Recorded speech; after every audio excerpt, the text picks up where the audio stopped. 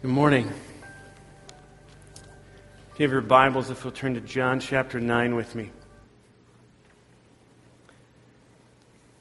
As I listen to the passage that John Mason just read, as I've been studying along with you through the Sermon on the Mount with Curtis, I can't help but imagine what it would be like to be a first century Jew. I try and imagine, because if the Sermon on the Mount is Jesus' first sermon in his earthly ministry, to kind of go, imagine hearing this for the first time. Imagine seeing him do some things that just sort of blow you away. And the more I think about it, the more I try and put myself in their shoes, I find myself pretty overwhelmed in this religious tension. Because on one side I have my Jewish leaders, the ones who have taught me Scripture, the ones who have memorized massive amounts of Scripture, the ones who have preserved Scripture for generations to now be able to share it with me, the ones who have taught me biblical foundational truths like God is real, and God is good, and God loves me, and God has a plan, and God's plan for me is for my good. But then there's this guy, Jesus, who is teaching things and doing things that I can't explain. Because the description of the coming Messiah is one that doesn't match what he's doing, and yet that's what he's claiming to be. And so I imagine this tension in my own spirit if I were there to go, I trust you guys, and I understand, and I'm very respectful and appreciative of what you've taught me, but you don't like that guy. And you've made a pretty clear line in the sand by the time we get to John 9 that it's either you're following with us or you're following this guy Jesus, but there's no going back. And so to stick to what they grew up with and knew, this is what I believe, but I can't explain what he's doing, and he's speaking with such authority and doing things that only God can do. What do I do? How do I respond to that? I think presently for us that we can have a lot of similarities to a first century Jew, in that we may have those foundational things that we've grown up with. We may have been taught that God is real, and God is good, and that He loves me, and that He has a plan, and His plan is for my good. But yet Jesus is doing something, God is allowing something in our life that we go, that doesn't make any sense. I may go, if all these things are true, then why did the doctor just tell me this?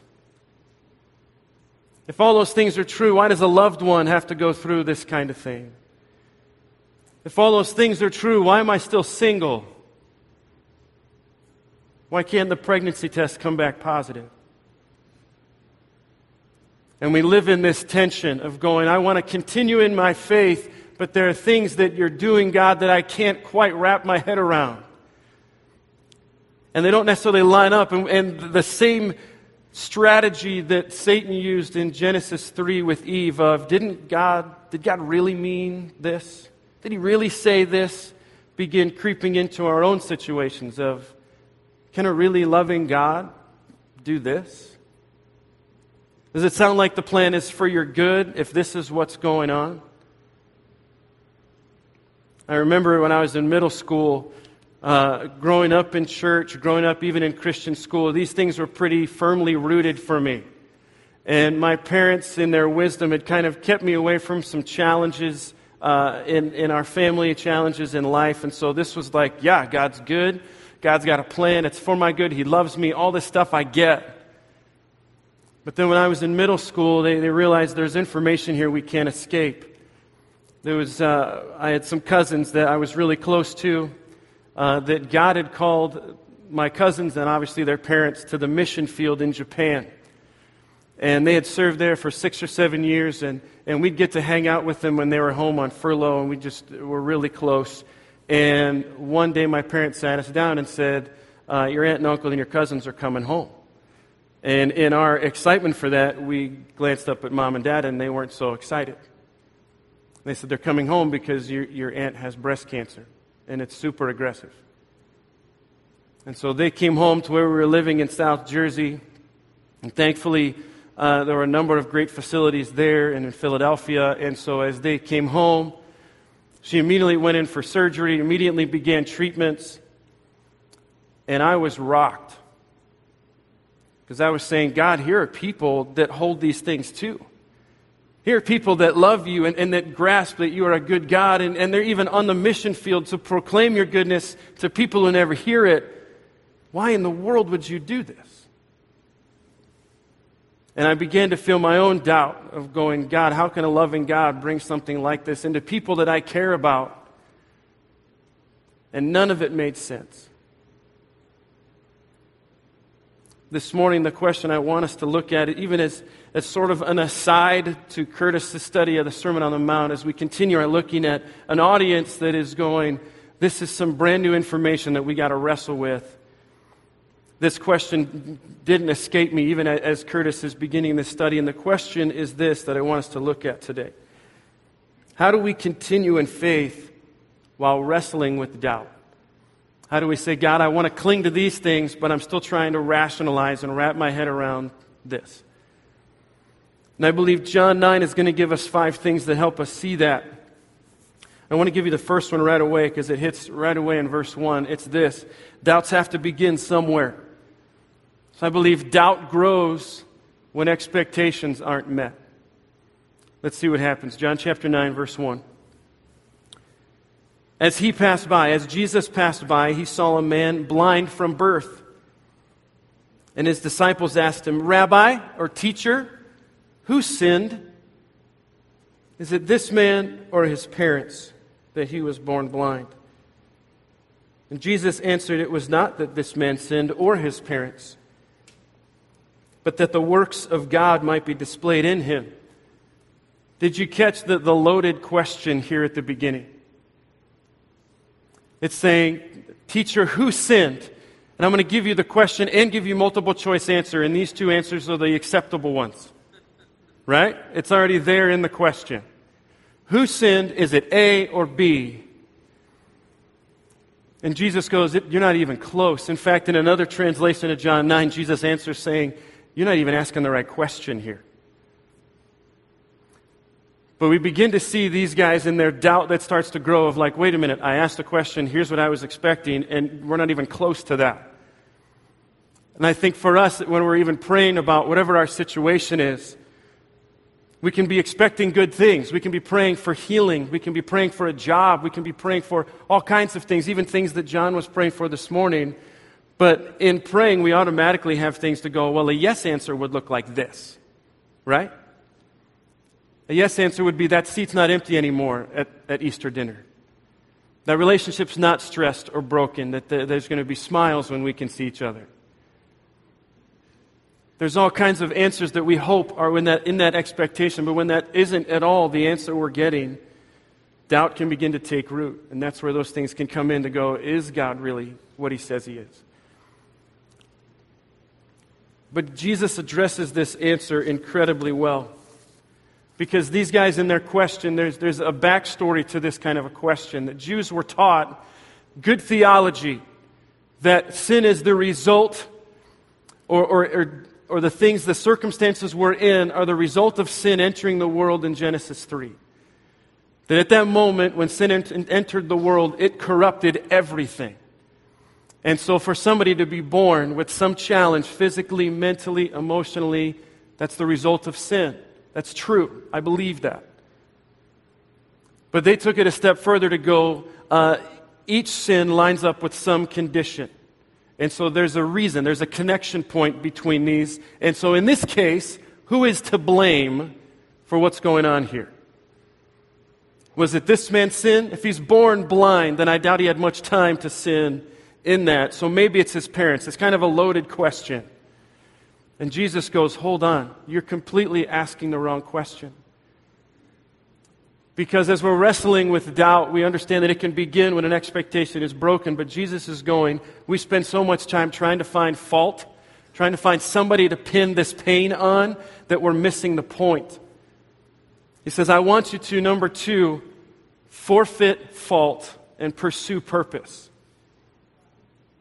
He's saying you're so focused on who is to blame for this that you're missing the whole purpose. And Jesus answers that in verse 3. It's not that this man sinned or that his parents, but that the works of God might be displayed in him. He said there's a much higher purpose here. And for my aunt and uncle, when they came back and were battling this whole situation, at first there's that natural reaction of why God? Was there something we did that caused this? And trying to find that root, that issue of blame in a way to kind of, what's the source of this? And as I got to hear my uncle sort of absorb the situation for months, to hear him communicate the challenges they were facing in Japan, the governmental restrictions that they couldn't share him, they couldn't do this, they couldn't do that. And their Bible study, while it was strong at first, had met some crazy oppositions. And they were like, God, we just want to share the truth of the gospel here. We just want to be able to proclaim what you've done for us to people who can hear it. And he said, now that we're in these facilities, now that we're going in for these treatments 2-3 times a week, it was clear to me now. God said, I have a purpose in this, and it's not to harm you, it's not to hurt you, it's to go, you know what? There's a dark place in some of these facilities where doctors and nurses and patients are hopeless. And he goes, I want to change your mission field from Japan to Philadelphia. I want to change it to this facility in New Jersey. Because if you have a desire to share the gospel, here's a place that desperately needs it. And he said, it drastically changed my outlook on the situation. It went from why God to now, God, how do I follow you in being a minister of your gospel here? You have a purpose for it happening here. That there are people who nobody is around them to be a light, just like Curtis talked about last week. He said, I want you to forfeit fault and pursue purpose. John Piper says this, the man's blindness is not a cause issue, but a purpose issue. One of divine purpose. Cause can take you only so far, but purpose takes you all the way. Whatever pain you bring, whatever mess you're in, whatever cause got you here, that's not the point. The questions we need to be asking is, what is God going to do now? God, where are you taking us?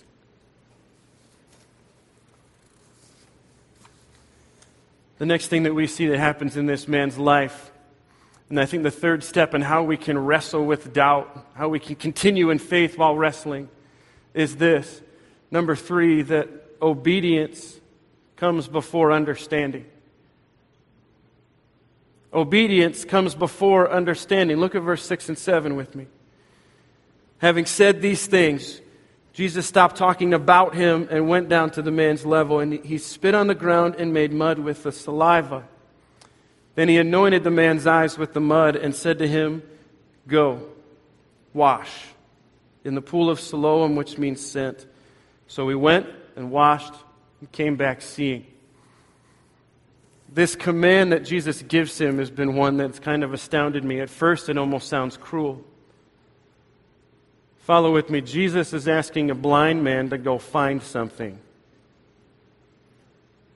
Can he send some other people to help him? Is there any other? And I imagine if I was, again, one of these first century Jews watching this whole mud mask happen, I wouldn't just go, well, I hope he comes back. I'd be like, I'm going to take him there. I want to see what's going to happen. But it showed me something in this. That as we're wrestling with someone that doesn't make sense, Jesus is giving us instructions to obey. And most often, the instructions he's telling us to do are not easy things to do. In the midst of the confusion, he's saying, obedience is going to come before you understand. And obedience may look like something like this. Honoring your parents. Loving and serving your spouse.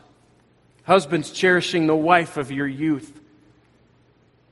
Loving your enemies. Loving your neighbor.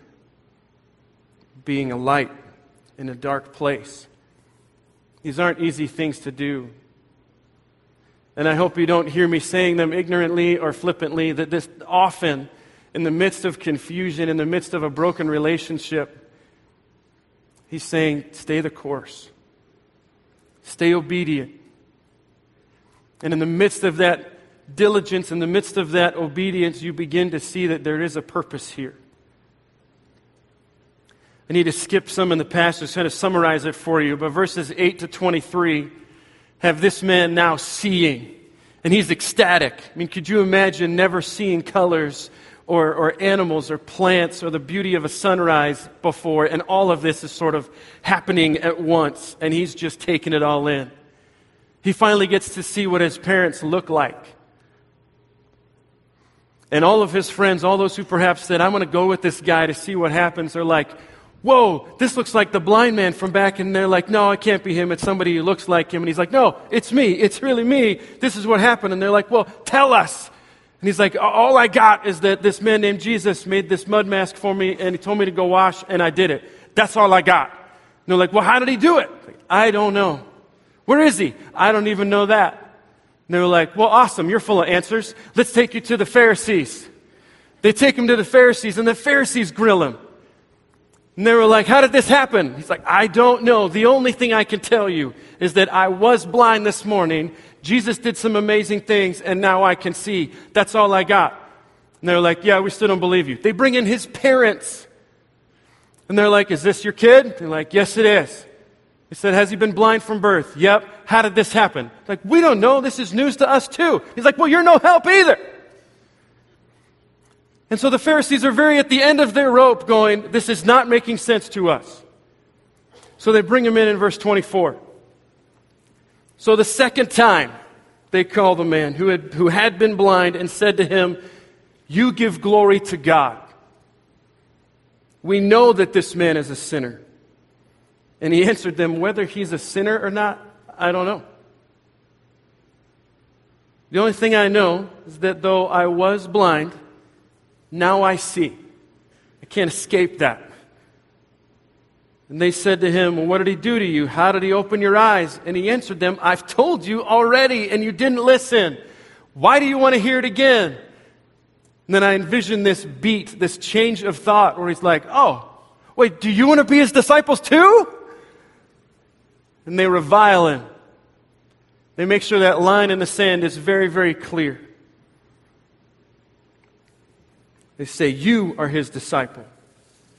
But we're disciples of Moses. We know God spoke to Moses, but we don't even know where this guy comes from. And the now seeing man, growing in confidence, growing in this whole new life he's experiencing, comes with some boldness. He said, this is an amazing thing. Let me get this straight. You don't know where he comes from. Yet I'm standing before you and I can see. Right? We're good? Okay, yeah, you can't escape that. But he goes, you're trying to draw this line of me and you and we're different. But his boldness grows in going, there's another we statement here I need to pull you in on. That we would both agree that we know that God doesn't listen to sinners. Right? You with me? Good, let's keep going. If anyone is a worshiper of God and does his will, God listens to him. Still with me? Yes, we agree with that too. Never, since the world began, has it been heard that anyone opened the eyes of a man born blind. If this man were not from God, he could do nothing. He said, let's get this straight. You agree God doesn't communicate to sinners. Yeah, that sinners don't get God's ear. Okay, I get that. You agree that what's happened to me is straight up an act of God, right? Okay, how do you reconcile those two? He said, if this man was not from God, I would still be blind, but here I am. You can't deny something's happened to me. And when we're wrestling with doubt, we have to grab a hold of this point number 4. That we need to not let what we can't explain keep us from what we can't deny. There are times in our life where God does something. And Larry even alluded to it, that there are times where it's very clear God is at work in my life. And while there's some things that I still have questions about, there's some realities that he said, yes, I want to reaffirm for you that I am real, that I am loving, that I haven't forgotten about you. Do you have any of those moments? Do you have any of those times where a name came into your head? You can't explain why. It's a name you perhaps haven't even heard for a while. And yet here's this name, and you can't escape it. You can't think about something else until you pick up a phone and call that person or text them. And the response that you get back, the voice you hear on the other side of the phone is going, you would not believe the timing of this call. You would not believe the timing of this text. I was just praying about this. I was just in a moment of discouragement and saying, God, I need some encouragement. And there was your phone call. Has God ever used you like that? It's a simple thing. But yet you go, God, in that moment, you made it clear to me that there's no denying you. That the only way this happened is because you did something awesome. And yet we want to quickly dismiss it. That's just chance. Maybe I ate something funny. I don't know what was going on. Our world is quick to go, it's just, you had good karma, that whatever it is. But do you have those moments where it was solid for you? That you said, this is the work of God happening. I remember when I was driving up to Bible college my junior year. I had about a 2.5-hour drive to college. And I was listening to a sermon, listening to something on the radio, and it dawned on me with great conviction that really, besides my dentist, I didn't see anybody regularly that was a non-believer. My life was surrounded with Christians, and there's great blessing there, but I also felt incredibly convicted that I'm not fulfilling God's command to share the gospel. And so on the drive up, I began praying, God, please help me find some way to connect with a group of unsaved people here this semester. I don't know how, I don't know where it's going to work. I finally have a car, so that's great, but if there's any way that I can do this. And God, you know I'm studying to work with teenagers, so if you can throw that in, that'd be awesome. And I was on a roll, so and by the way, I need about $1,000 to finish the semester. That'd be awesome too, while you're at it. So I get up to campus, unpack. The next morning I'm getting ready for classes. Some buddies and I are actually heading to the gym just to get some exercise in. And so we're shooting hoops, and another act of God's, all my shots were going in. I don't know what was going on. But the star of the soccer team is in the athletic room, the training room. And he comes out and he comes right to me and he's like, hey, can I talk to you? And I thought, sure, it's his ball or I did something wrong. And he was like, I need to talk to you about something. He's like, and he looked so bewildered. He goes, yesterday I was hired to be the middle school soccer coach at the local public school. And I saw you playing basketball. Do you like soccer? I'm like, your logic makes no sense. None. And he goes, I was asking my wife, I was praying about, God, there's 42 boys that are on this team. The school bought 42 jerseys, and they're all going to play. And he goes, I've been looking for a B-team coach. And he goes, I've been praying about it, and since I prayed about it, like the Holy Spirit was kicking my butt out of this office and said, there's your guy. I was shooting hoops with other soccer players. So I'm like, you sure it's me? And he was like, yeah, what was your name again? I'm like, great, my ministry on this campus is far and wide. But I began to explain to him, like, are you kidding me? Like, you want me to coach soccer with you? I explained to him about my whole prayer, and he goes, I'll be right back. Grabs the contract from his office, and he goes, here it is. We start this afternoon. At the bottom, it said the one signing this contract gets a $2,000 check. I went, how do you go, God, I don't get what you're doing here. But yet I can't deny you're doing something. I don't get it. And this is a small thing. But do you have those moments in your life where you go, undeniably, this is something that God has done to show that He's real? And so while there's questions that I can't explain, while there's things like the Pharisees that just boggle my mind, there's enough reality for me to go, this is not going to shake me because my faith is strong, because there's so many things that God has done. And I challenge you this afternoon to write as many of those down as you can in your Bible. Because those moments where you go, I can't explain this. I don't get this, but yet it's undeniable that you were at work doing something that you knew a whole lot more than I did. That you talked to a guy who didn't even know my name and allowed this kind of thing to happen. Do you have those? I hope you do. The last thing I want us to see is in verses 34 to 38. The boldness of this now seeing man has met the end of the patience of the Pharisees. And they answered him in his argument with saying, we're done with this. We're going to stick to the blame game. You were born in utter sin, and you're going to teach us. And they cast him out. Jesus heard that they had cast him out, and having found him, said, do you believe in the Son of Man? And he answered, and who is he, sir, that I can believe in him? Jesus said to him, you have seen him. I find that a very awesome word to put in there. You have seen him, and he's the one speaking to you. The man said, Lord, I believe, and he worshiped him. Now, the first 4 points have been ones that adjust our thinking, that get us to go, when I'm facing this doubt, here's something that I can address. Here's some way to change how I can respond to this. But point 5 is to go, here's step 1. When I'm facing these doubts, when I'm going, God, I don't know what this purpose is. Here's what I got to do. I got to talk with Jesus about my doubt. Jesus finds this man. In fact, in this case, Jesus is the aggressor to go, I want to talk to you. But we find time and time again for guys like David in Psalm 13, Psalm 21, just to name a few, where he goes, God, I got to let you know what's going on. I mean, you know, and I know you know, but I got to let you know what it's doing to me, and I got to let you know my struggle right now. In Psalm 13, he says this, God, how long will you forget me?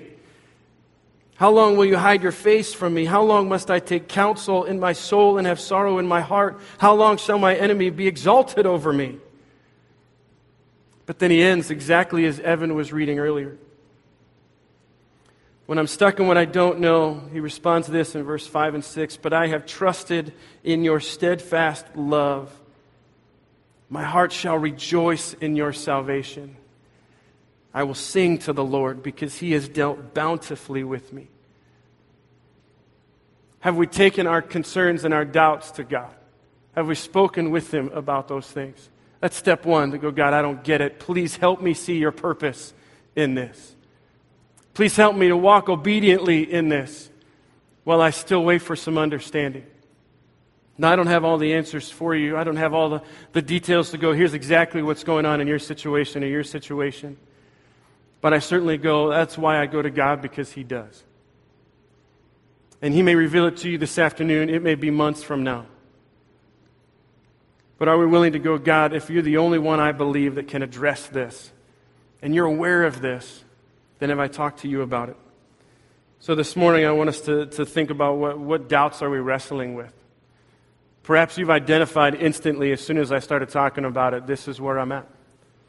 Perhaps life is going really well for you and things are making sense. But you realize there are those around you who are in the middle of this wrestling. I want to encourage you to write down what undeniable truths you have in your life that you can go, I know in this moment God was at work and he was making sure I knew that he was real. And I knew that he was good and that his plan for me was good and that he still loved me. And have I taken them to Jesus? We're going to close with a song we actually haven't done here in a little while, but one that goes exactly what I've just talked about. To say, God, this is my prayer in the middle of a desert, in the middle of what I can't see any way of me getting out of this. This has to be you. And this is my heart cry. And the chorus goes, in the middle of this unknown, I will bring praise. No weapon formed against me shall remain. Will you pray with me? Father, we praise you for your work in this man's life, for letting us see how this wasn't his fault, that you had a purpose for this man's situation. And it was for him to display your glory, for him to display to people who you were. God, allow us to recognize that your desire for us is to do the same. Your desire is to use us in the midst of our confusion, in the midst of our mess, in the midst of the questions we can't answer, that you desire to show your glory through us. God, give us wisdom as we try and discover what that looks like in our different situations. Give us a desire to obey. Give us a desire to be patient, to persevere. Father, we pray this in Jesus' name. Amen. Now I encourage you as we sing, I encourage you as we close this morning. As the other service ended, I got to hear from 3 or 4 different people who go, you know what my story is? You know what my undeniable truth is? It's this. It was incredibly encouraging. As we share these things with God, I encourage you to share these things with each other. Because you may go, I'm not holding on to much this morning, but to hear from somebody else to go, okay, that gives me hope that God's not done. Will you stand and sing with us?